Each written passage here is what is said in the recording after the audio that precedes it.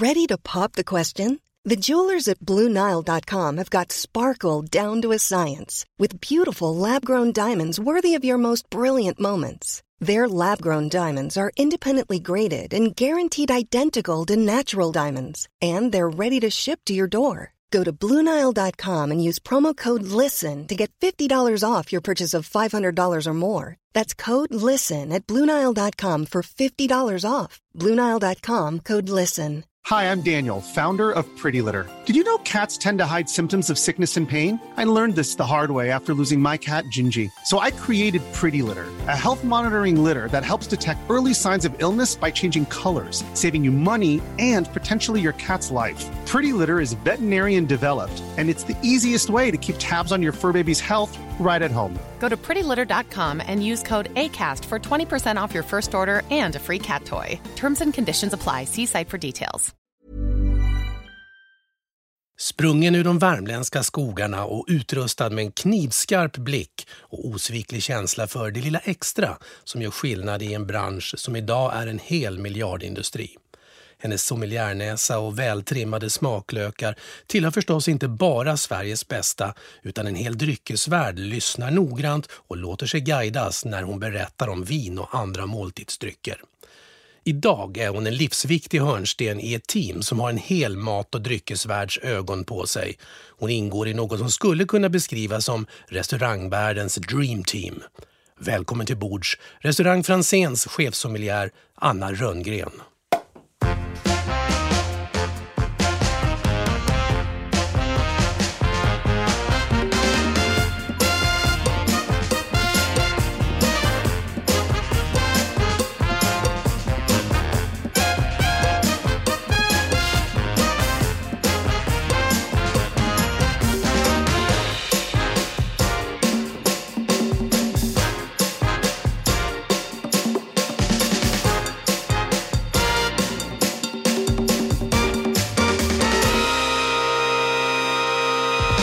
Lyssna på Ett bord för två, en podcastsändning från vinguiden.com. Jag heter Mikael Anderkim och som sagt min gäst den här gången Anna Rönngren. Hej Anna! Hej! Du, jag är så glad att du tog dig tid att komma för att vi vet ju att det är bråda dagar omkring dig. Ja, det kan man säga. Det var skönt att få smita bort från restaurangen i några timmar också. Så att jag är väldigt glad att få vara här. Ja, det är det. Vi kan se för lyssnarna här nu då att när vi träffas vid det här bordet så är det ju då höst 2017, vilket innebär också det att det har varit en hektisk tid med nyöppning utav restaurang Franzén. Det kan man säga. Vi fick ju nycklarna i slutet på augusti. Och sen flyttade vi in hela bohaget och bodde in oss. Och sen slog vi upp dörrarna för gäster för...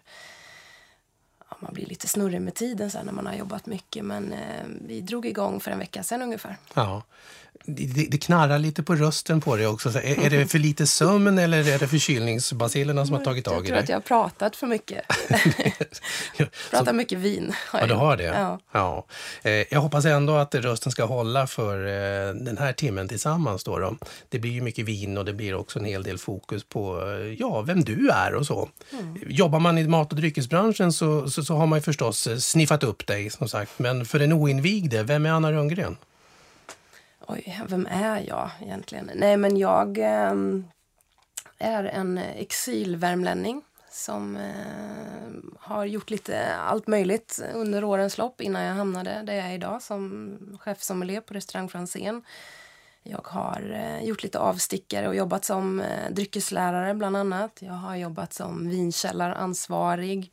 Jag har skrivit lite om vin på olika ställen. Varit aktiv i sommelierföreningen. Ja, jag är en vinintresserad värmlänning helt enkelt. Vinintresserad värmlänning. Och vi hör ju det onekligen. Du får bräka på bäst du vill med din värmländska fast du säger att du är exilvärmlänning. Så det är en vacker dialekt onekligen. Varför vin? Ja, det är faktiskt en väldigt bra fråga som jag har ställt mig själv många gånger också. Men det började av en slump egentligen skulle jag säga. Jag hade gått ut gymnasiet och då behöver man ju börja jobba för att få pengar. Och jag hade sommaren efter gymnasiet hade jag gått en bartenderkurs ihop med en kompis. Mest för att jag ville festa på Gotland en hel sommar. Det var väl egentligen mest det. Och sen fick jag mitt första jobb som bartender faktiskt. Jag är ruskigt dålig bartender. Men det var mitt första jobb i dryckesbranschen i alla fall. Och sen när jag kom tillbaka efter den här säsongen då som bartender så behövde jag jobba. Och då fanns det en öppning på Systembolaget i den lilla orten som jag kommer ifrån. Och jag fick jobbet eftersom min mamma kände en som jobbade där, vars son jag lekte med när jag var 3 år gammal. Och då kom hon ihåg mig, hon som jobbade på Systembolaget, tyckte att jag var så trevlig när jag var 3 år gammal. det är bra referens som gick långt tillbaka. Det är så det funkar i Värmland. Och eftersom jag hade också gått då den här bartenderutbildningen så var jag mest kvalificerad. Så att jag fick jobb på Systembolaget. Ja, lite av en slump. Började jobba där, kunde ingenting om vin, visste inte skillnaden på Chardonnay och Riesling. Visste knappt skillnad på rött och vitt. Det enda jag visste var väl vad Lord Calvert var, för att det sålde vi mycket av. Artikel nummer 528 kommer jag aldrig glömma. Titta kvar. Ja, men man är liksom lagd åt det hållet att man inte tycker om att inte veta saker och ting. Och dessutom så var det en sån överdiskbutik, om det finns någon där ute som kommer ihåg dem fortfarande. Alltså att personalen springer och hämtar det man vill ha. Så att man sprang runt som en yrhöna där inne och sprang och letade liksom. Eftersom man hade liksom ingenting att gå ifrån när det kom till producenter, etiketter, någonting. Så när man till slut började förstå skillnaden att Chardonnay det är ett vitt vin. Syrah, men jag tror att det är röda viner. Då liksom börjar man grotta ner sig, satt och läste tidningarna som låg på personalrummet, så allt om vin och allt vad det nu var. Började bli lite intresserad. När i tid är vi här? Det här är ju 2005. Ja, det är inte så himla länge sedan. Du är ju en ung viol fortfarande. Ja, född 85. Ja. Jag kan själv känna igen mig det där att jag är ju äldre än dig då. Men att just att jag kan ju erkänna för dig som du också säger att jag visste inte riktigt vad Chardonnay var för någonting. Så att jag trodde ju faktiskt, jag hade ingen aning, jag tror Chardonnay var ett distrikt till exempel i vinvärlden, tills jag själv satt med på skolbänken och läste till sommelier och konstaterade, aha, det är inte riktigt så. Nej. Men det är när man sätter sig ner och faktiskt förstår och den här boken öppnar upp sig, hur häftigt det är med vinvärlden. Det var lite så jag kände också, och till slut blev man ju så pass intresserad att man kände okej, jag behöver nog plugga på universitet. Det känns som någonting som jag vill göra som är bra för mig. Och då följde det sig naturligt att jag hittade utbildningen i Grythyttan där man faktiskt kunde plugga vin på universitetsnivå. Och då sökte jag den och kom in. Hur mycket är i ditt fall tycker du talang eller hur mycket är prestation av att plugga ordentligt? Jag är ju en gammal plugghäst, har alltid varit. Så att det är nog mycket plugg för mig.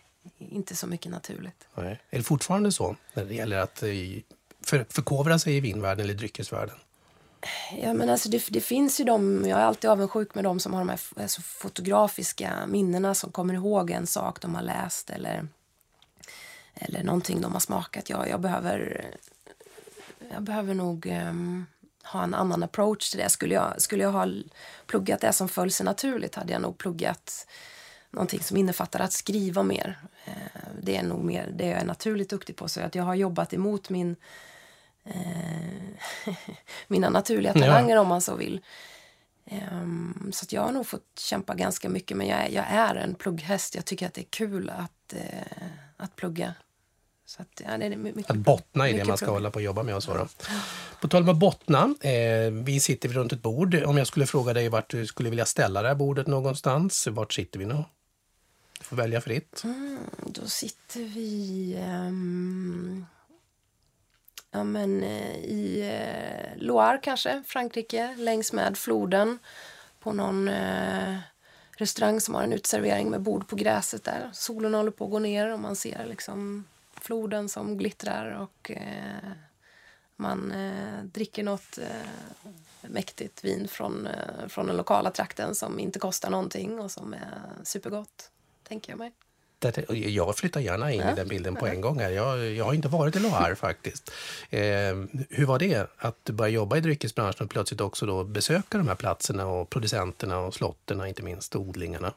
Men det är det som är så fantastiskt att jobba med någonting som man faktiskt är intresserad av också, för att var du än åker, eller åtminstone de ställen som jag väljer att åka till, så kan man ofta kombinera nytta med nöje, för att det är fantastiskt vackra platser, det finns fantastiskt goda viner och god mat så att man kan liksom lära sig någonting som är bra för jobbet och sen så samtidigt så får man besöka fantastiska platser så att när man insåg det så kändes det som man var ganska hemma och just Loiredalen och åkt dit, det är magiskt. Ja, jag har förstått det. Blir vinet godare om platsen är vacker? Ja. Du visste vad jag skulle fråga. Ja. Jo, men alltså, har du inte varit med om det någon gång att du har suttit i någon vingård någonstans och pratat med vinmakaren och du känner att det här är ju det godaste vin jag druckit i hela världen och så släpar man med sig en flaska hem till Sverige och så ska man bjuda sina vänner om man är exalterad och de tittar på en och liksom, är det god eller vad är det här? Och man bara, nej det var kanske inte så gott. Jag vet. Jag besökte Råndalen här i våras och fick en fantastisk upplevelse där en av producenterna i Pierre Amadieu tog upp oss bland odlingarna uppe på berget där och vinet var fantastiskt och så köpte jag en flaska, tog hem den och sen drack den för 2 veckor sedan. Det var inte samma upplevelse och det hade ju inte med vinet i sig att göra för det var ju fortfarande fantastiskt bra, men jag hade missbedömt återigen den här förstagångsupplevelsen av att stå där uppe bland rankorna och se den här örnpassagen som han pratade om och så i bergssilhuetten. Jag tänker mig att vinet kan bli 40% godare i rätt setting med rätt sällskap, rätt temperatur, rätt väder, alltså allting. Visst är det ju så. Vi ska prata mat, vi ska prata dryck, vi ska prata Anna och det du faktiskt också just nu har som mest omkring det är nämligen ditt huvuduppdrag på restaurang Franzén, för det är ju onekligen så att ni drar en hel världsblickar till er med nyöppnandet också. Men jag tänkte vi kanske ska ta något i glaset också då. Vi ska ju inte låta bordet stå tomt här även om Loire fylls med vin. Men jag blickar och ser något annat på etiketten än Loire tror jag. Vit Bordeaux. Vit Bordeaux? Vi flyttade inte så långt från Loire. Nej, det blir mycket Frankrike. Ja. När katten själv får välja. Ja, är det så? Är det Frankrike som fortfarande är riktmärket?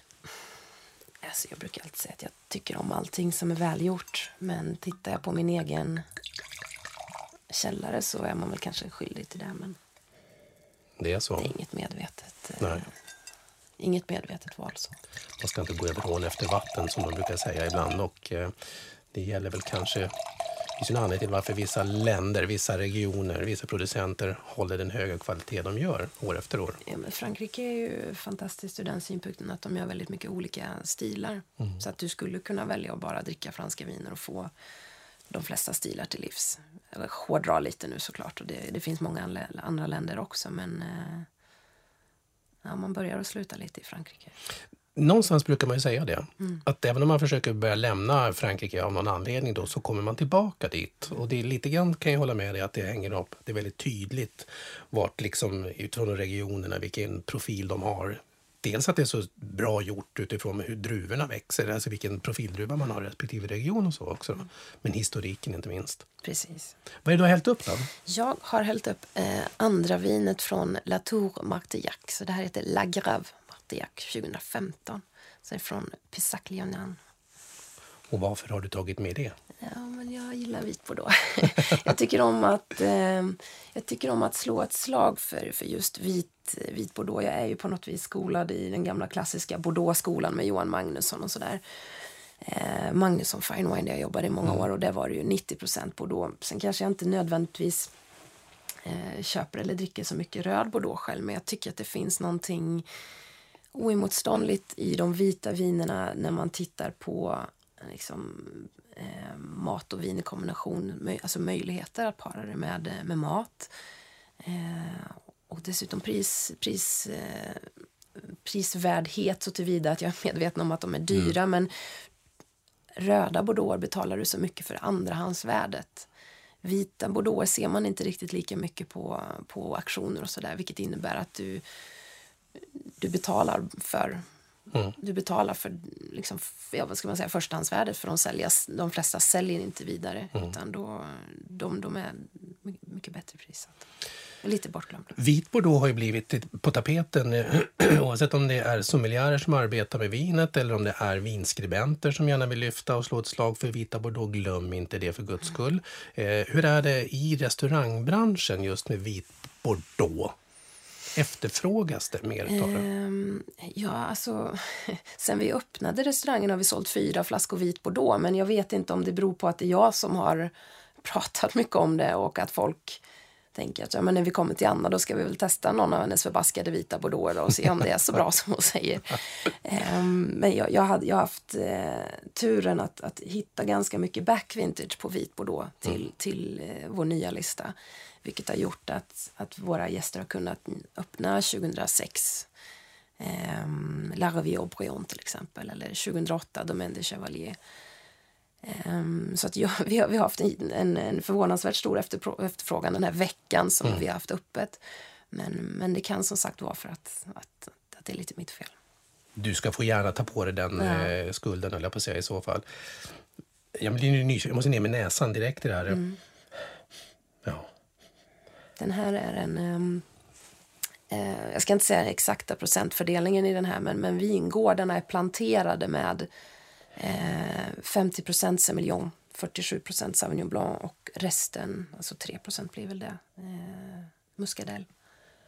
35% ny ek på första vinet, så att jag kan tänka mig att det är lite mindre på den här just då. Men och en fantastisk gräsighet. Jag tycker Sauvignon Blanc slår igenom väldigt tydligt visst gör den i den här. Ja. Men inte så där så att den sticker iväg och blir Loire fräsch, utan den har ju det djupet i sig som jag tycker det finns en fat där någonstans också som lägger sig. Sauvignon Blanc tror jag pratar mycket om Sauvignon Blanc också, märker jag, men det är en druva som man ofta glömmer bort hur lagringsduglig den är när den kommer i rätt händer, så att säga. François och Pascal Cotat till exempel, eller Didier Dagenot om man nu ska prata Loire-dalen igen.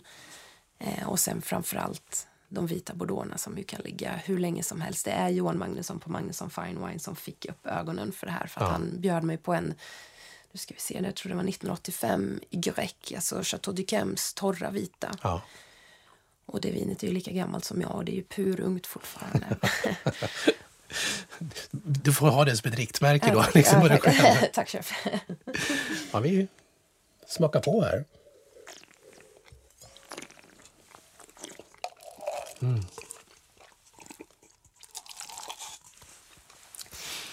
Nu låter jag att du stänker i våra spottkoppar här och som lyssnar för undrar, men det där låter ju inte speciellt bra. Jo, det gör det. Men det är ädla droppar som åker rakt ner i porslinet här, men jösses vad gott det var. Det är gott. Väldigt ungt, men jag tycker att den här örtigheten gör att den är väldigt tillgänglig i sin ungdom. Men jag skulle vilja se vad som händer om man poppar en 2012 kanske av samma vin. För att jag tycker att även om de är goda unga så vill man ju ha lite ålder på vit bordeaux. Några år åtminstone. Vilken status har vit bordeaux i Bordeaux? Vilken otroligt bra fråga. Det är ju... Alltså, vit bordeaux från Pessac-Léognan har ju liksom... De är oftast mer... Alltså de producenter som gör både röd och vit är ju oftast nästan mer kända för sina vita. Jag tänker Domaine Chevalier till exempel. Tänker du på Chateau Carbonieux så tänker du också direkt kanske snarare på den vita framför den röda. Och Brion gör ju en vit som man får dricka alldeles för sällan, typ aldrig. Så att det är en försvinnande liten produktion så sett, men jag skulle säga att de har en hög status från de bättre slotten. Sen finns ju all den här billiga bulkbordeauxen som varken gör någon gladare eller ledsnare. Nej. Som kanske liksom inte har så hög status. Nej. Men de riktigt stora slotten, det är ju... Ja, och jag tänker det är ju väldigt lätt att man ändå hamnar i skuggan av ett sånt stort varumärke som Bordeaux i sig är. För säger man bara Bordeaux så är man ju redan i sinnesbilden bland de röda vinerna. Så är det ju onekligen. Ska man prata kvaliteter och sånt så är det ju också de stora Premier Cru-slotterna som man hela tiden då lyfter som riktmärken för vad en bra Bordeaux är. Eller inte vad bra, men det är de som producenten antar jag tjänar mycket pengar på också. Visst är det ju så. Du, utifrån... Hur funkar du idag nu när du har fått den här trevliga vita bordeaux i glaset? Kickar matkompassen i dig igång på en gång nu när du ändå jobbar utifrån chefssommelieriet att hela tiden ha koll på vad en matlista eller vad en meny ska innehålla? Jo, men det är väl klart att man alltid tänker mat och dryck på ett eller annat sätt, men tittar man på Anna privat så tycker jag att det där är ganska gott att dricka som det är, och det var någon som sa till mig när jag var ung någon gång att allt gott går att blanda. Så att det är inte alltid så att jag i mitt privata liv letar efter den perfekta kombinationen. Att jag måste göra en viss typ av mat när jag känner att vinet smakar så här. För att är jag sugen på säg tacos liksom. Om jag vill dricka det här vinet så kommer jag ju... Du gör det ändå. Alltså jag kommer tycka att det är jättegott. men det är väl klart att skulle jag orka laga mat hemma efter de här intensiva öppningsveckorna så är det klart att man kanske skulle gå på alltså någon ugnsbakad fisk med någon liten smörigare, alltså kanske bara brynt smör till och med. Faktiskt. Brynt smör med lite dill som man bara slänger i det brynta smöret. Eller... Små eleganta smaker som någonstans liksom hjälper till helheten.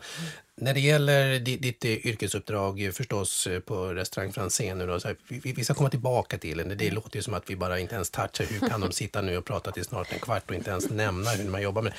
Tro oss, vi kommer att komma tillbaka till det, men vi ska sätta Anna på menyn först och främst.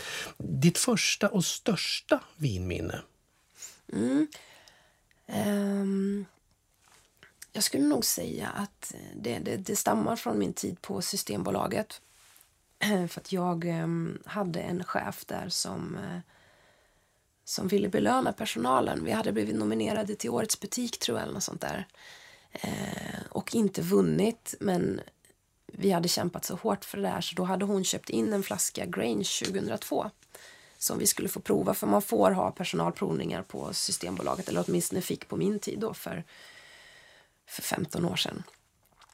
Och då hade hon köpt in den här flaskan och jag hade ju i princip aldrig druckit ett vin som kostade över 200 kronor. Kanske inte ens 150 kronor. Så jag kommer ihåg att vi fick smaka på det där vinet och liksom man kände, gud, kan det smaka så här? Är det sant? Ja. Och sen har man ju druckit både bättre och större och häftigare viner än det sen dess. Men det är väl en av dem, om jag ska prata första liksom stora som man kommer ihåg, så skulle jag nog säga att det var Grange 2002. Då får några pusselbitar till på plats, som man säger så då. Att jobba på Systembolaget som du har gjort då i ett antal år då, så att, tycker du att det är en trygg grundbult eller är det en evig käpphäst där med Systembolaget i Sverige? Alltså, när jag började min bana var det en bra skola liksom. Men, och jag tycker Systembolaget har liksom det är bra att det finns, det ökar tillgängligheten i hela landet. Du kan få tag på samma viner i Grums som du kan få i Stockholm. Men när jag går in på Systembolaget själv och vill köpa något gott så kan jag bli lite knäckt när jag tänker på hur mycket goda viner som jag vet att det finns i Sverige. Jag vet att de finns för att jag köper in dem till min restaurang. Så jag kan köpa dem till Franzén, men jag kan inte köpa dem till Anna. Jag kan tycka att sortimentet skulle jag väl önska att det kunde hända en hel del med. Jag kan tänka mig det där att man kan se det från två olika håll när man jobbar just på restaurang, där du då sitter och har tillgång till att skapa fantastiska dryckesmenyer, och som gäst att komma till det, så kanske jag ju då många gånger tänker att jösses vilket bra vin. Där vill jag ju köpa. Det är nog den vanligaste frågan man får, finns den här på Systembolaget? Ja, och då har ju du inte... Nej, för det första har man ju inte riktigt koll på sortimentet, så att jag får ju alltid krypa till korset och så får jag säga att jag köpt den av en svensk importör. Det kanske går att få tag på beställningssortimentet, jag vet inte. Ja. Hur tänker du där när du sätter samman en dryckesmeny? Ska det gå att köpa på Systembolaget eller vill man vara exklusiv så att du ska dricka här för att komma tillbaka hit igen? Ja, men det är väl klart att jag vill ha exklusiva saker, och de kvantiteter och de producenter vi köper. Det kanske bara kommer 36 flaskor till Sverige och så får jag köpa alla 36. Jag kanske inte skulle vara jättenöjd om jag hade valt ett vin som gick att få tag på Systembolaget i Grums. Förlåt att jag hänger ut det nu. Jag tycker verkligen om er som jobbar där. Det är bara att jag återkopplar till min egen historia. Ja. Men det är väl klart att jag verkligen strävar efter exklusivitet. Men sen, det är väl... det är väl inte det första man tittar på, men nej, jag vill väl inte ha system. Du är inte så beräknande när du jag vill sätter ha samman goda viner. Liksom. Goda viner, ja. Att jobba som chefsommelier och drycksansvarig då för restaurang Franzén, vilken tycker du är den största utmaningen nu när det är en nyetablering som ska sätta restaurangen på kartan igen? För det var inte som så att man slog igen för det gick dåligt. Nej, men den stora utmaningen är väl att liksom twista oss själva lite också. Vi har ju twistat menyn nu under de här 14 månaderna som vi har stängt, och vi har jobbat på servicen, och hur kan man liksom... Vi har ju gått från att ha 3 vinkylar som vi hade på gamla Franzén till att få dels en liten vinkällare som jag kallar det. Även om det inte ligger i källaren, men det går under namnet vinkällaren, på 11 kvadrat. Och sen har jag lite förrådsutrymme som faktiskt ligger i källaren. Så att jag har ju väldigt mycket mer plats nu. Så det handlar ju om att utmaningen är att bygga en lista som är smart, som är tilltalande, som är progressiv, som är klassisk också. Och som inte liksom är någon form av reflektion över vad jag sitter och dricker på en fredagkväll, utan att en smart, tilltalande lista som jag vill att du ska bli exalterad när du kommer och tittar i min lista. Jag vill att min mamma ska kunna hitta något vin som hon... Jag vill hitta viner som, oavsett om de kostar 700 kronor för en gäst att köpa eller 26 000, så ska du känna att fasen vilket gott vin det här var. Och då vill man ju... Ja, men man vill hitta den här oemotståndliga listan från alla vinklar. Jag förstår. Det är utmaningen. Det är utmaningen. Och frågan är då vilket som kommer först, hönan eller ägget. Är det matmenyn först och främst som sätts då ifrån kockarna och teamet där, och så nu Anna, det här är vad du har rättar efter. Eller vart någonstans i processen kommer du in och kan komma med din input då för att förhöja menyerna också? Alltså det blir ju lite jag handlar in vin på 2 olika sätt skulle man kunna säga. Dels så är det ju till vinlistan, till folk som köper flaskvis. Och jag känner ju Björn och hans matlagning så pass väl vid det här laget att det är ganska lätt att hitta viner som passar bra till hans gastronomi. Men sen är det också till vinpaketet där man liksom kanske ska gå in mer och hitta de här punktmatchningarna. Och där sätts ju menyn först definitivt. Och där handlar det väl mycket om, i så fall, alltså vart byter man vin i vinpaketet kontra menyn? Kan det vara så att vi behöver byta plats på 2 rätter så att det ska bli mer logiskt med vinerna? Vad kan vi hitta på för någonting som känns exciting men som också känns... Alltså man vill ju att man går från oss och har druckit vårt vinpaket och känner dels att man känner sig trygg då, får dricka någonting klassiskt, någonting stort, någonting liksom... Ja, men just nu har vi Corton Charlemagne till exempel som vit bourgogne. Det är nice. Ja, jag tänkte säga. Ja. Det är så trevligt då. Ja. Men sen har vi kommer också... den på glas bara? Ja, precis. Men sen har vi också vi har med sake i vinpaketet just nu också. På ett ställe. För att egentligen framförallt för att den rätten skrek sake så mycket. Och då var det ju rätten som berättade för oss att det var sake det skulle bli där. Måste man dricka det? Jag vet ju att du vurmar för sake. Och att det också ingår i matkulturen, det asiatiska köket och så. Då. Måste man dricka sake till det asiatiska köket? Nej. Hur passar den det nordiska? Alltså, jag tycker att de liksom klassiska nordiska råvarorna och de japanska, det finns väldigt mycket paralleller. Om man så säger. Alltså om man tittar på wasabin i Asien, vi har ju våran pepparrot. De har jättemycket fina fiskar och skaldjur. Vi har jättemycket fina fiskar och skaldjur. Så finns det ju vissa frukter och liksom bär som sträcker sig över båda, eller som plommon tycker jag känns både nordiska och asiatiska. Så att... Det där var väldigt smart tänkt faktiskt. Jag har inte ens tänkt på att wasabin, okej, vad har vi då som påminner om det? Pepparrot som sagt med hettan och med kraften och det. Och sen där med fisk. Det var ju väldigt enkelt. Det är som att spela gammalt synonymmemory någonstans. Vad kan likna det här? Så att det finns väldigt många liksom, beröringspunkter. Och jag tror att det är därför det passar så väldigt bra ihop och det blir så bra på menyn. Men du behöver definitivt inte dricka sake.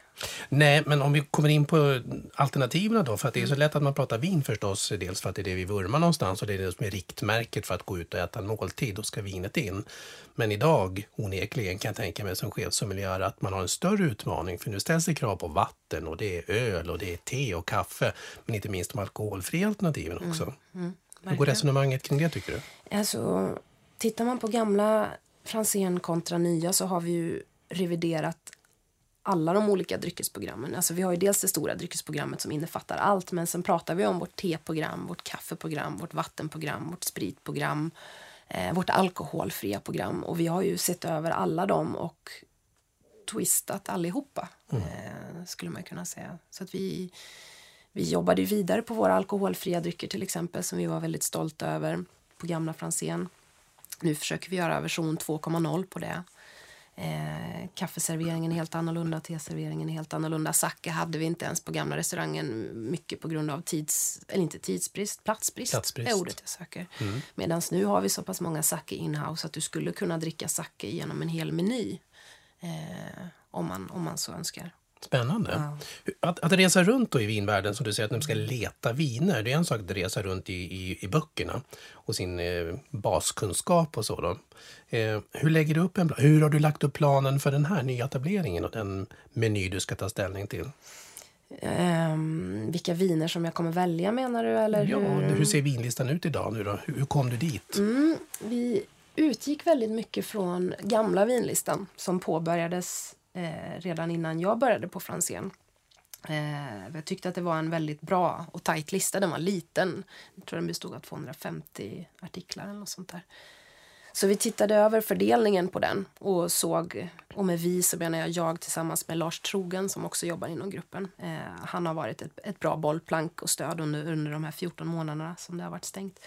Så vi tittade på listan som vi hade och såg att den bestod av ungefär 15% vitbourgogne, 15% rödbourgogne, sen säg att det var 3% bordeaux, 5% si, 7% så. Och så tittade vi över de här procentuella fördelningarna och så skruvade vi lite på det, att det kanske blev lite mer vit bordeaux, lite mindre av någonting annat, så att det kändes som en bra fördelning. Och sen sa vi okej, vi vill ha 700 artiklar när vi är klara. Och då var det ju väldigt tydligt att se att säg att vi hade 45 vita bourgogner innan och det var 15%. Hur många måste vi lägga till då för att det ska vara 15% av 700 artiklar? Jag tror att vi landar på 105 eller något sånt där. Spännande. Och då var det bara att börja fylla det. Och inom vit bourgogne se till att man får en bra spread mellan generisk bourgogne, de olika kommunerna, Grand Cru, olika årgångar. Och sen har vi också jobbat ganska aktivt med att liksom bygga bibliotek inom varje producent så att säga. Så att jag vill ju hellre ha lite färre producenter, men du hittar olika årgångar, olika vingårdslägen, olika kuvéer, snarare än att ha 700 olika producenter med ett vin av varje. Hur tas det emot då när du nu talar om att hallå där ute vinvärld, nu kommer jag och jag har ett uppdrag. Öppnar de upp alla dörrar och vinvalv till dig då, eller vad händer? Men jag har ju några samarbetspartners som är väldigt bra på att nosa upp backvintages som har varit ovärderliga. Det tar ganska lång tid att hitta just de här äldre årgångarna. Och sen är det såklart att så fort jag säger okej, nu vill jag ha den här producenten på listan, då är det ju någon annan som inte får plats. Eftersom trots att jag tycker att jag har fått hur mycket plats som helst nu, så är inte 700 artiklar särskilt mycket. Så då gäller det ju att man, vad ska man säga, att man... Mom deserves the best, and there's no better place to shop for Mother's Day than Whole Foods Market. They're your destination for unbeatable savings, from premium gifts to show-stopping flowers and irresistible desserts. Start by saving 33% with Prime on all body care and candles. Then get a 15-stem bunch of tulips for just $9.99 each with Prime. Round out Mom's menu with festive rosé, irresistible berry chantilly cake, and more special treats. Come celebrate Mother's Day at Whole Foods Market. I'm Sandra, and I'm just the professional your small business was looking for. But you didn't hire me because you didn't use LinkedIn Jobs. LinkedIn has professionals you can't find anywhere else, including those who aren't actively looking for a new job, but might be open to the perfect role, like me. In a given month, over 70% of LinkedIn users don't visit other leading job sites. So if you're not looking on LinkedIn, you'll miss out on great candidates, like Sandra. Start hiring professionals like a professional. Post your free job on linkedin.com/people today. When you're ready to pop the question, the last thing you want to do is second-guess the ring. At BlueNile.com, you can design a one-of-a-kind ring with the ease and convenience of shopping online. Choose your diamond and setting. When you find the one, you'll get it delivered right to your door. Go to BlueNile.com and use promo code LISTEN to get $50 off your purchase of $500 or more. That's code LISTEN at BlueNile.com for $50 off your purchase. BlueNile.com, code LISTEN. Ödmjuk, men... Man är ödmjuk, att man väljer med omsorg. Varför vill vi ha just den här listan, eller just den här producenten på vår lista? Och sådär. Så att man vill ju att det ska se lite mulligt ut liksom. Att man öppnar listan och så ska man se, fasen kan jag dricka både 07, 06 och 05 från... Jag får en flight här plötsligt och gör en liten trevlig vertikal. Ja, men och där kan man ju komma in som sommelier och prata väldigt mycket om årgångsskillnader och lägen och sådär. Jag antar rätt också det. Gästerna som kommer till Restaurang Franzén, de har ju gjort ett aktivt val. Det är ju inga insläntrare hur som helst, utan man kan förmodligen, man har en förväntan. Det finns förstås både kunskap om mat och dryck. Och att de mötas av en vinlista där man ser att en chefsommelier har tänkt till också och erbjuder lilla extra. En vertikal då kan ju vara det som är tungan på vågen för att man sen ska, word of mouth och allt vad det nu kan vara för någonting så. Vi hoppas ju det. Ja. Blev du förvånad när du hittade och letade framförallt Back Vintage den här gången? Ja, men positivt överraskad ändå, för att jag vet hur svårt det är. För att de flesta svenska importörer, och det förstår jag såklart, har ju den senaste årgången hemma. Och sen säljer man slut på dem och sen kommer nästa årgång in. Men jag har ju kunnat ställa frågan till många av importörerna, så kan inte kolla med producenten om det går att få tag på. Mm. Och det har i många fall gått jättebra. Så att jag tror att svenska importörer på ett helt annat sätt idag inser vikten av att få tag på lite äldre årgångar. För att jag tror inte att jag är den enda sommelieren där ute som skriker efter äldre årgångar. Nej, och i och med att svensk restaurangkultur och statusen på stjärnrestaurangerna i Sverige idag har ju också blivit väldigt höga och har ett högt anseende utomlands också. Vilket gör ju också det att vinpaketen är ju viktiga även för ryktet att vinerna kommer till Sverige. Hur tänker du som chefsommelier där då? När du väl har landat hem då fantastiska viner, allt ifrån Back Vintage till att det är nya spännande producenter, nya spännande årgångar eller någonting som du känner att nu har jag nosat upp en trend kanske. Eller så. Vill man ha kvar dem i sortimentet då? Eller vill man att alla ska köpa det här nu och dricka upp det här nu då, så att de försvinner? Det måste kännas lite motsägelsefullt det där. Ja, alltså jag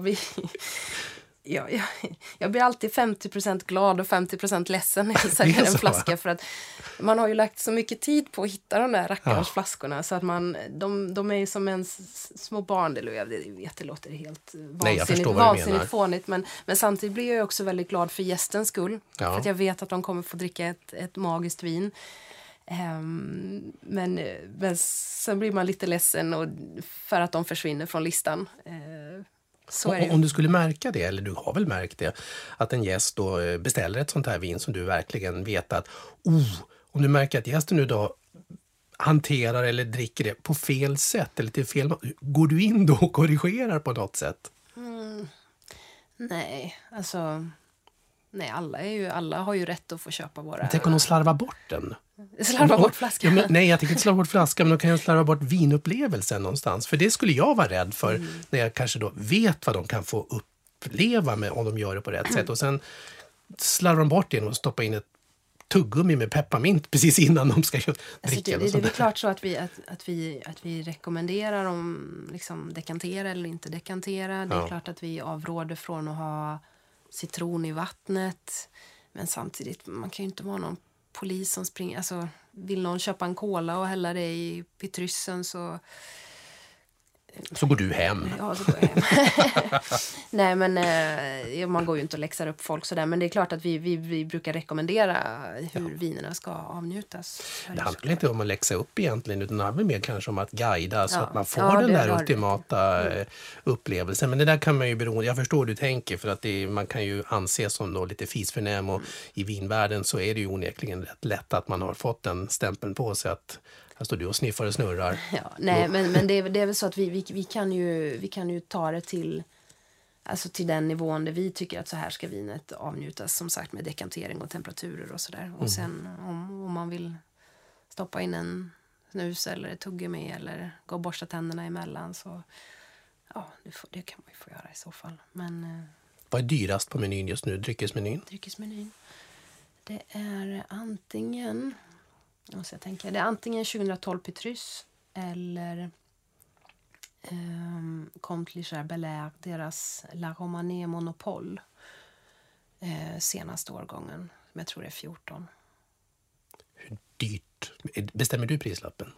Ja, vi bestämmer prislappen. Vi har ju vi går efter en sorts mall där det blir billigare ju dyrare vin du köper, så att säga, så trappstegsmodell. Så att jag har inte samma påslag på alla mina viner. Ju dyrare vinet är i inköp för mig, desto lägre påslag. Ligger en balansgång i att prislappen givetvis ska vara hög om man då dessutom har en ambition av att vara en lite mer elegant restaurang och kanske då motsvara en viss stjärnkriterie eller så vidare?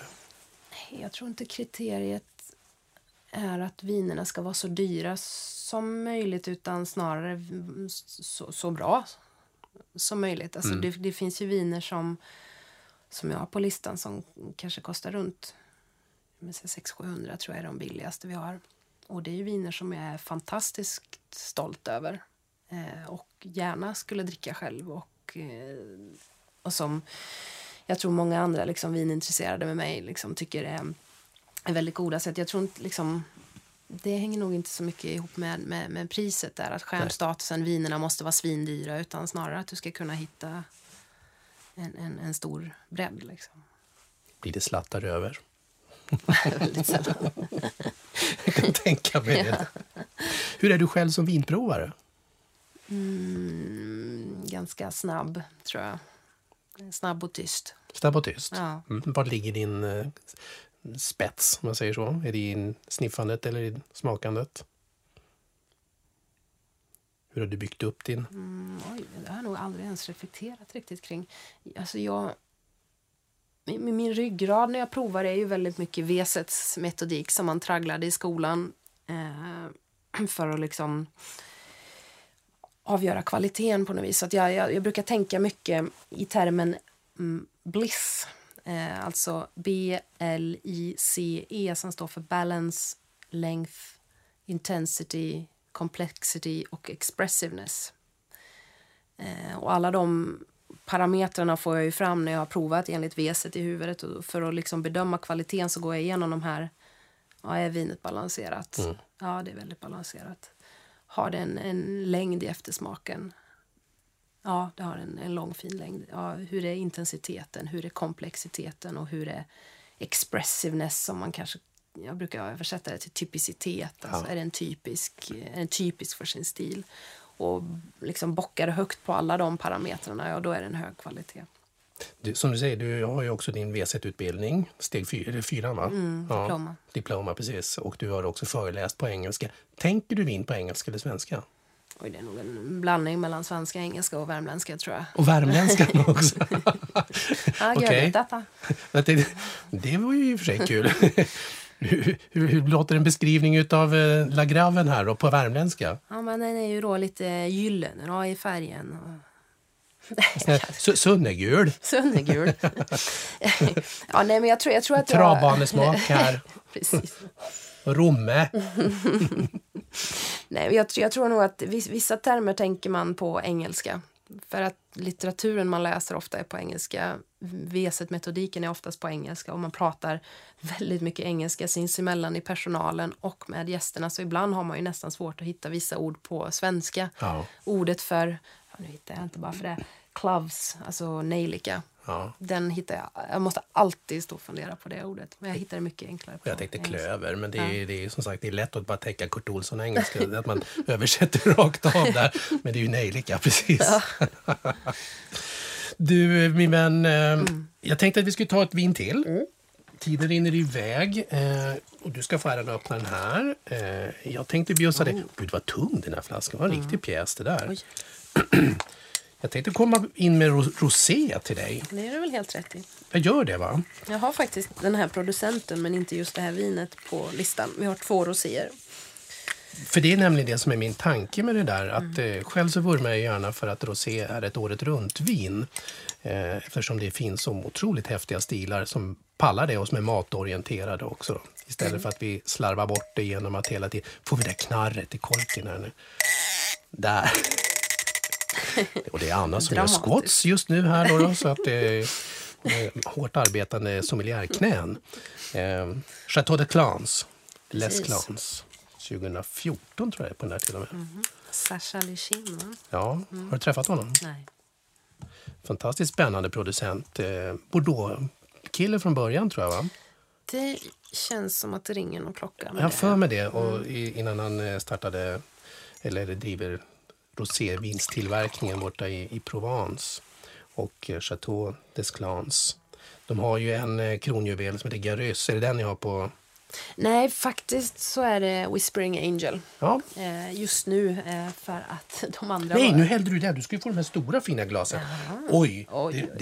Du skulle ha skällt på mig och sagt här i egenskap av att du ska ju få fina glas för Guds skull, inte hälla i ditt gamla glas. Var vinprovare som sagt. Ja, du är ju det. Nej, men Whispering Angel är ju instegsrosén om man ska prata deras Prestige Flight. Precis, anledningen till att det blev den var väl flera. Dels så... Oj, nu var det jag som puffade till mikrofonen där. Dels så var de andra slutsålda för att de är svåra att få tag på och ta slut fort. Och sen så tänkte jag att det är väl klart att man vill kunna erbjuda lite rosé på glas. Så då blev det, jag köpte ett 6-pack av den. Och sen den andra rosén vi har är från Valentini. Så betydligt svårare att få tag på. Så den är vi stolta över såklart. Kombinerar du det? Har du ett uttänkt mattänk för de här vinerna då också?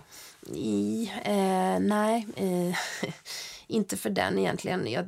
Jag skulle ju kunna hitta det. Vi har inte med det på avsmakningspaketet till exempel. Men jag har ju valt en rosé som jag vet håller en hög kvalitet och som jag vet är liksom gastronomiskt tillvänd, så att jag vet att den kommer passa om någon skulle vilja ha ett glas eller om någon skulle vilja ha en flaska. Men sen har jag inte liksom någon särskild rätt i menyn som jag tänkte ut att här passar den, utan snarare är det väl så att om någon är sugen på ett glas rosé, då ska de banne mig få en riktigt bra rosé. Ja. Så.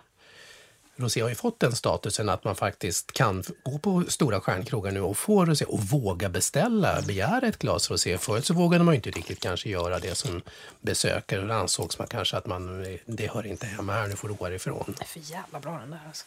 Ja, men visst är det ja, det? Det är gott. Och jag ska läsa innantill. För det jag gillar med den här trappan i Sacha Lechins Chateau des Clans. Och det här är ju det tredje vinet, då, eller det andra vinet ska man säga, om nu Garus är den första. Les Clans, det är ju det att 90% free run juice och 10% försiktigt pressad juice, så blir det vin. Och sen ligger de då på stora franska ekfat, nya gamla, i ett helt år. Och sen så ligger det 10 månader på ekfat under batonnage dessutom, vilket innebär att man rör om hela geggan där för att få till komplexiteten. Och så att det här är ju inte bara ett rosévin.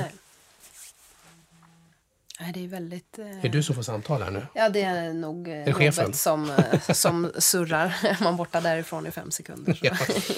Nej, men det är så häftigt. Och ner på näsan så visst, den har ju hela den här både örtigheten och fruktigheten och typiska rosétoner, men man känner ju redan i näsan att det här är något som man förmodligen får en ganska stor vinupplevelse av när man tar det i munnen. Ja, men apropå det vi pratar om med komplexiteten. Man känner det ju väldigt tydligt på nosen att det är liksom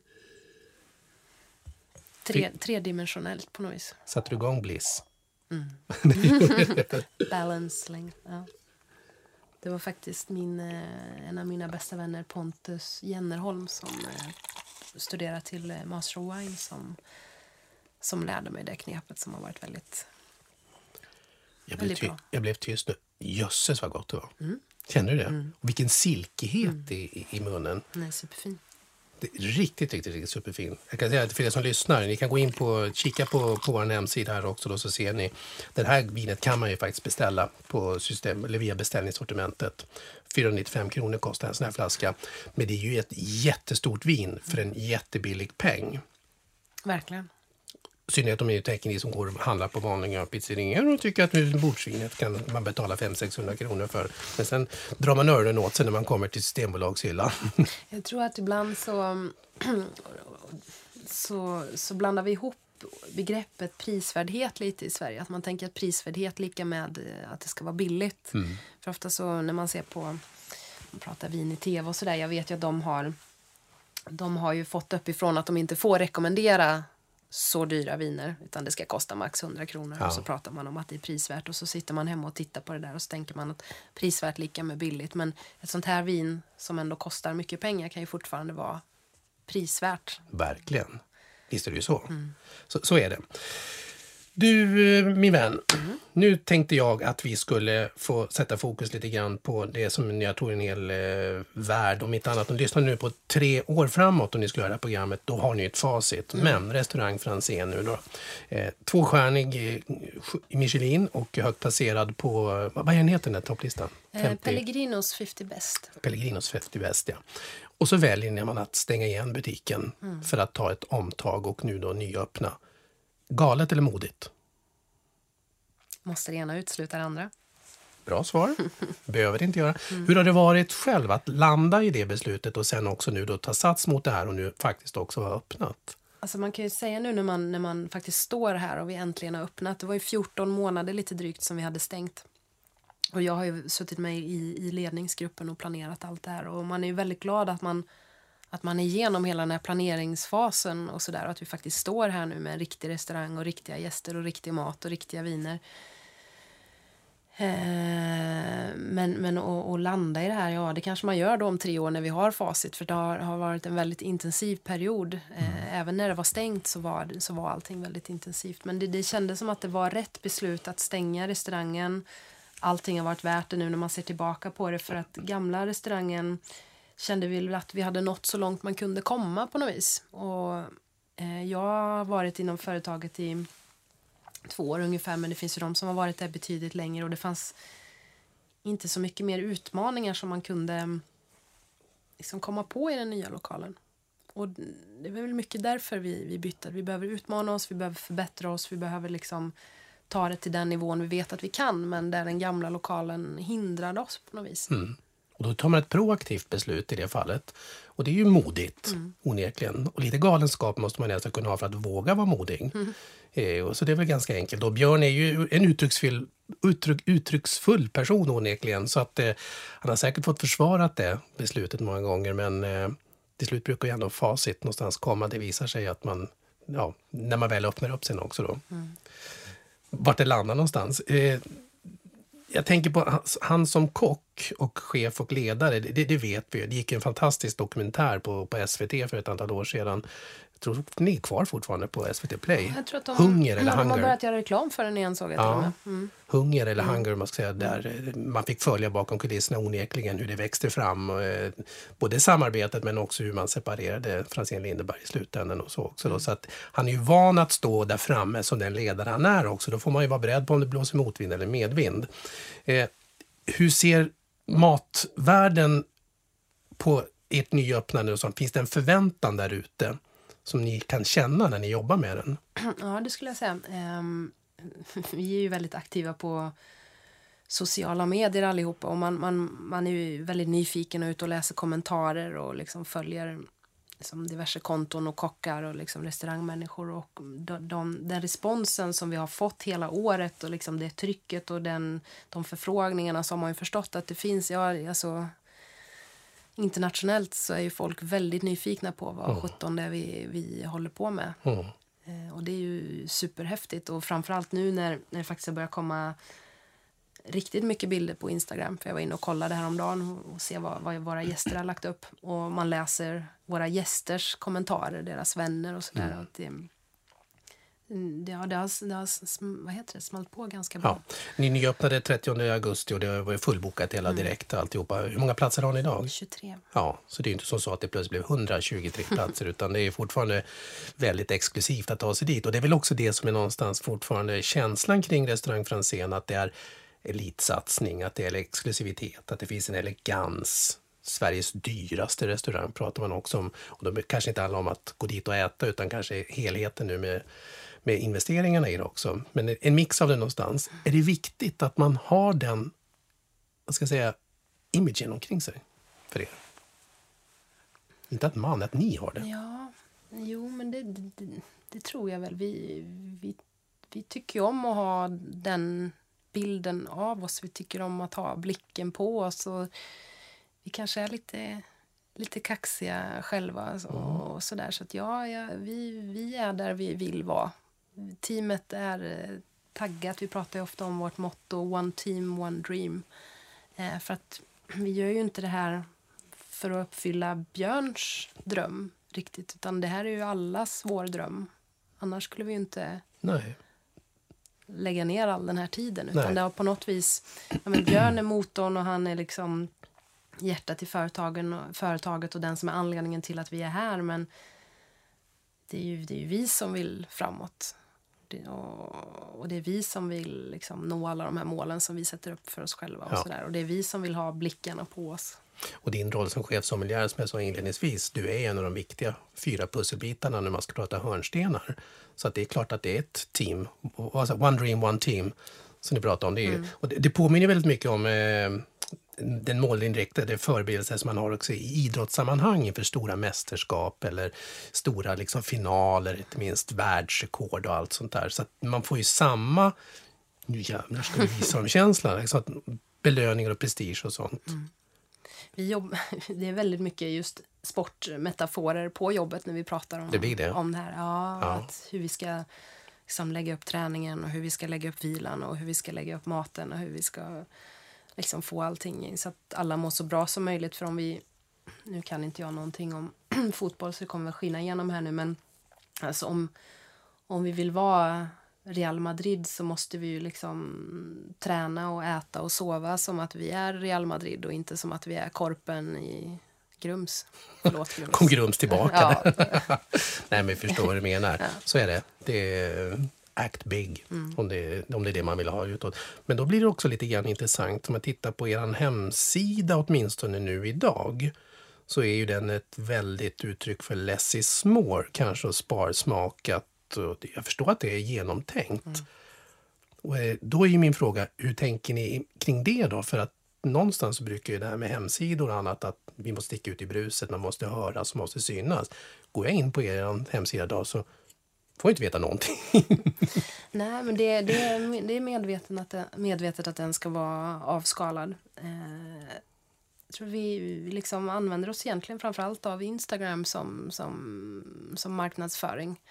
Lägger upp mycket bilder där. Björn har ju, vet inte hur många 100,000-tals följare han har. Och vårt officiella restaurangkonto också. Så att jag tror att det är egentligen där det händer. Ja. Klokt, smart. Faktiskt, det är ju att vara takt med tiden onekligen. Har ni influencers? Influencers, så det är de här nya begreppen som jag knappt har koll på. Nej, och jag kände mig hip nu när jag drog iväg. Jag tänkte, och så satt jag nästan och fiskade och så här, wow, han hade koll på läget. Gud, så dumt. Ja, vi konstaterar att det är på de sociala medierna i alla fall, det är där man kommunicerar med sin publik. På så vis. Vi har ju ett väldigt duktigt team som tar fantastiskt fina bilder. Och det är mycket bilder och det är rörliga foton och filmer och sånt där också. Så att, Anna, tiden rinner iväg och jag tycker det är jättetråkigt. Jag har massor med frågor kvar. Dels som man skriver, men så kommer det ju fram en hel del. Och jag vet i alla fall att jag skulle vilja fråga, hur är du själv i köket till att börja med? Okej. Ja. Jag tycker att det är roligt att laga mat när jag är utvilad. Annars så kan jag tycka att det går lika bra att äta en macka och gå och lägga sig.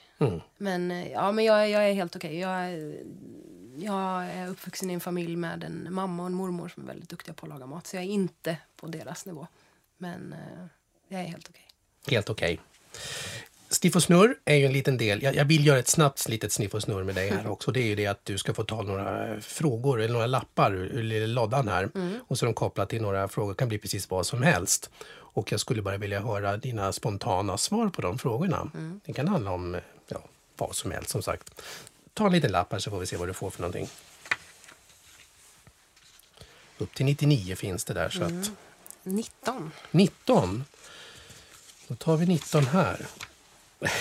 Ja, det kanske i och för sig passar i sammanhanget. För jag antar att det kommer en hel del kanske mer offentliga eller kända ansikten som kommer in på din restaurang också då. Men vem är den mest kända människa som du suttit ner och spenderat en måltid eller delat ett glas vin med?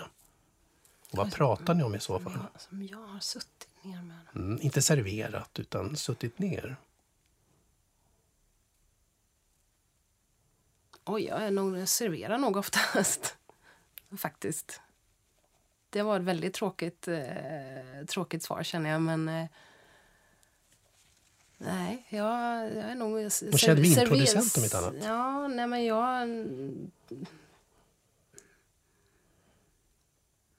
Nej, jag har nästan bara serverat. Ja. Det var ett supertråkigt svar. Absolut men inte. Man har serverat väldigt många kända människor, men suttit ner och tagit ett glas... Nej. Det oglamorösa... Att servera då en väldigt känd människa eller en känd, men du får själv lägga digniteten på status på den. Så, hur är det då? Det är väldigt sällan man blir starstruck.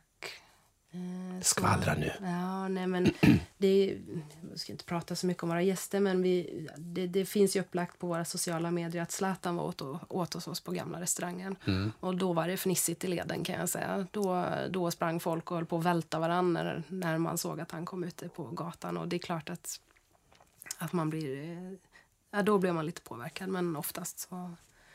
Och då blir jag ju så här, jag är ju dum om jag inte frågar, vad drack han för vin? Nej, han drack inte vin. Han gjorde inte det? Nej, alkoholfria paketet. Ja, bra Zlatan. Så är han. Som förebild måste man ju tänka på, liksom, eller rättare sagt som offentlig person så kanske man måste tänka, även om de kan få vara privata också. Men det är också ganska intressant egentligen. För är man utomlands i Europa till exempel, de stora fotbollsspelarna där, vi tar Cristiano Ronaldo eller Lionel Messi då, eller till och med Neymar då, och en hel del av de andra som fortfarande är aktiva, de har ju dessutom egna viner i sin portfölj. Om vi tar Iniesta och Pirlo till exempel. Men våra svenska spel, de ska inte förknippas med något. Det är väl, har inte Nisse Lidholm gamla... Ja, men då är karriären över. Ja, men jag tänker just medan de är aktiva fortfarande också så kan det är okej där att... Jag sitter fortfarande och väntar på att Cristiano Ronaldo kommer ut någon Madeira-viner. Det vore ju korkat annars eftersom man är deras, eller hur? Svennis, på tal om Torsby. Han har ju viner också. Har han? Ja. Sven heter han. Kort och koncist. Sven. Jag tror det är något Nero Tavola vin som han köper och sånt också. Får se om du hittar det någonstans. Ta en sista fråga. Jättebra fråga. Jag tänker ställa den i alla fall. 33. Musik som ej spelas utan bara finns nerskriven på noter. Den existerar ej om den inte spelas, som sagt. Det är ju bara noter. Hur är det med vin, tycker du? Måste den drickas för att den ska uppskattas? För många tycker ju annars att tjusningen ligger i ägandet, konstverket eller drömmen. Hur ser du på det? Jag tror att det ligger väldigt mycket i vetskapen att man har en flaska. Alltså jag jobbade ju i en vinkällare i många år och man såg de här fantastiska samlingarna som folk var så stolta över och de visste att de fanns där och jag vet inte hur många av dem som faktiskt avsåg att dricka sina viner. Och jag tycker att det finns en tjusning i att tänka på de få viner som jag har i mitt innehav också. Att jag en dag ska få dricka dem. Och vem kommer jag dricka den med och vad kommer vi äta och vad kommer det vara för dag? Så ja, mycket av tjusningen med vin ligger i själva flaskan även långt innan man dricker den. Ja. Verkligen. Jag tycker det är häftigt med just. Det är en bra liknelse det där. Att musik finns ju bara på ett papper. Om du inte spelar den så hörs den inte. Då vet man inte vad det är. Så att det är lite häftigt så. Vad har hänt i våra glas under den här timmen? Ja, hällde jag men du hällde ju ut din. Du får sniffa i mitt som står kvar om inte annat då. Vi börjar med ditt vita Lagrave. Mattiak. Det så tycker jag att örtigheten är fortfarande otroligt tydlig men det känns som att den har bakat in sig lite mer i övriga komponenterna i vinet. Jag tycker det har kommit en fruktighet som har blivit en mogen fruktighet som har klivit fram. Verkligen. Bakom den här gräsighet, nörtigheten som var. Jag smakade mitt glas också eftersom du får väl ta på kanten. Nu ska jag säga nu i det här podcast, så det syns ju inte då, men jag måste ju säga det att sällan, eller vi har aldrig hittills i den här podcasthistorien ett bord för två haft så enormt vackra röda läppar mitt emot här. Och det kan jag ju säga. Det var läckert. Jag ska inte säga att jag själv önskar att jag hade haft samma röda läppar. Men, och det är inte rödvinsläppar utan är det trademark? Det har väl blivit det lite grann. Det är alltid samma färg och samma nyans. Och ofta när jag inte har det på så brukar folk komma och fråga varför jag inte använder det. Och många undrar varför jag inte har det när jag jobbar. Men det är av obvious reasons så har jag inte smink när jag jobbar. Så kan det ju vara. Och ni som undrar vad sitter gubben, vad sitter han och pratar om här borta. Gå in på, sök på Anna Rönngren på YouTube-kanalen, kolla på Franzén-filmerna. För där finns det en jättefin presentationsfilm som du gör. Där du berättar om sommelier och hur ni har byggt upp. Wine.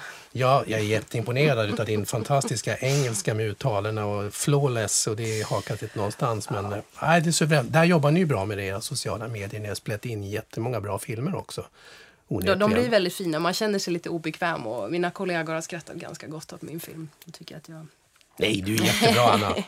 Kör på bara. All the way. Ja. Vad tyckte vi om Les Clans då? Vad har hänt med den? Det känns som att fatkaraktären känns lite tydligare nu. Visst gör den det?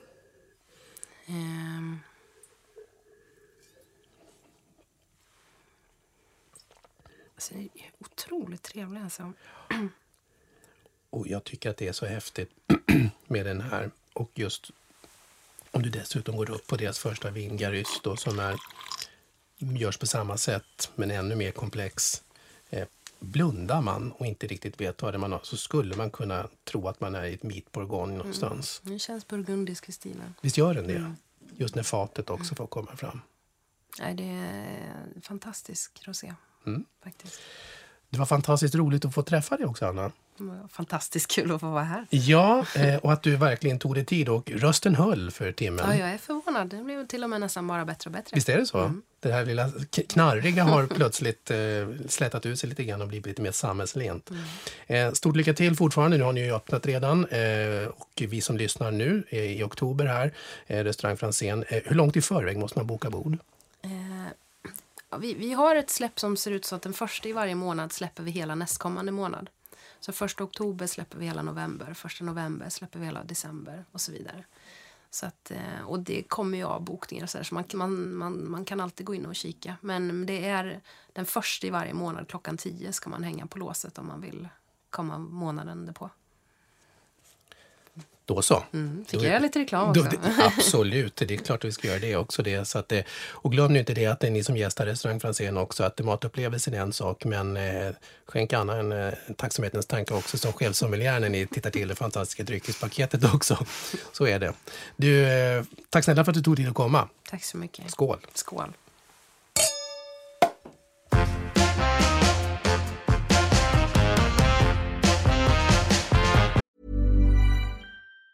Mom deserves the best, and there's no better place to shop for Mother's Day than Whole Foods Market. They're your destination for unbeatable savings, from premium gifts to show-stopping flowers and irresistible desserts. Start by saving 33% with Prime on all body care and candles. Then get a 15-stem bunch of tulips for just $9.99 each with Prime. Round out Mom's menu with festive rosé, irresistible berry chantilly cake, and more special treats. Come celebrate Mother's Day at Whole Foods Market. Hey, it's Paige DeSorbo from Giggly Squad. High quality fashion without the price tag. Say hello to Quince. I'm snagging high-end essentials like cozy cashmere sweaters, sleek leather jackets, fine jewelry, and so much more. With Quince being 50 to 80% less than similar brands. And they partner with factories that prioritize safe, ethical, and responsible manufacturing. I love that. Luxury quality within reach. Go to quince.com/style to get free shipping and 365-day returns on your next order. Quince.com/style.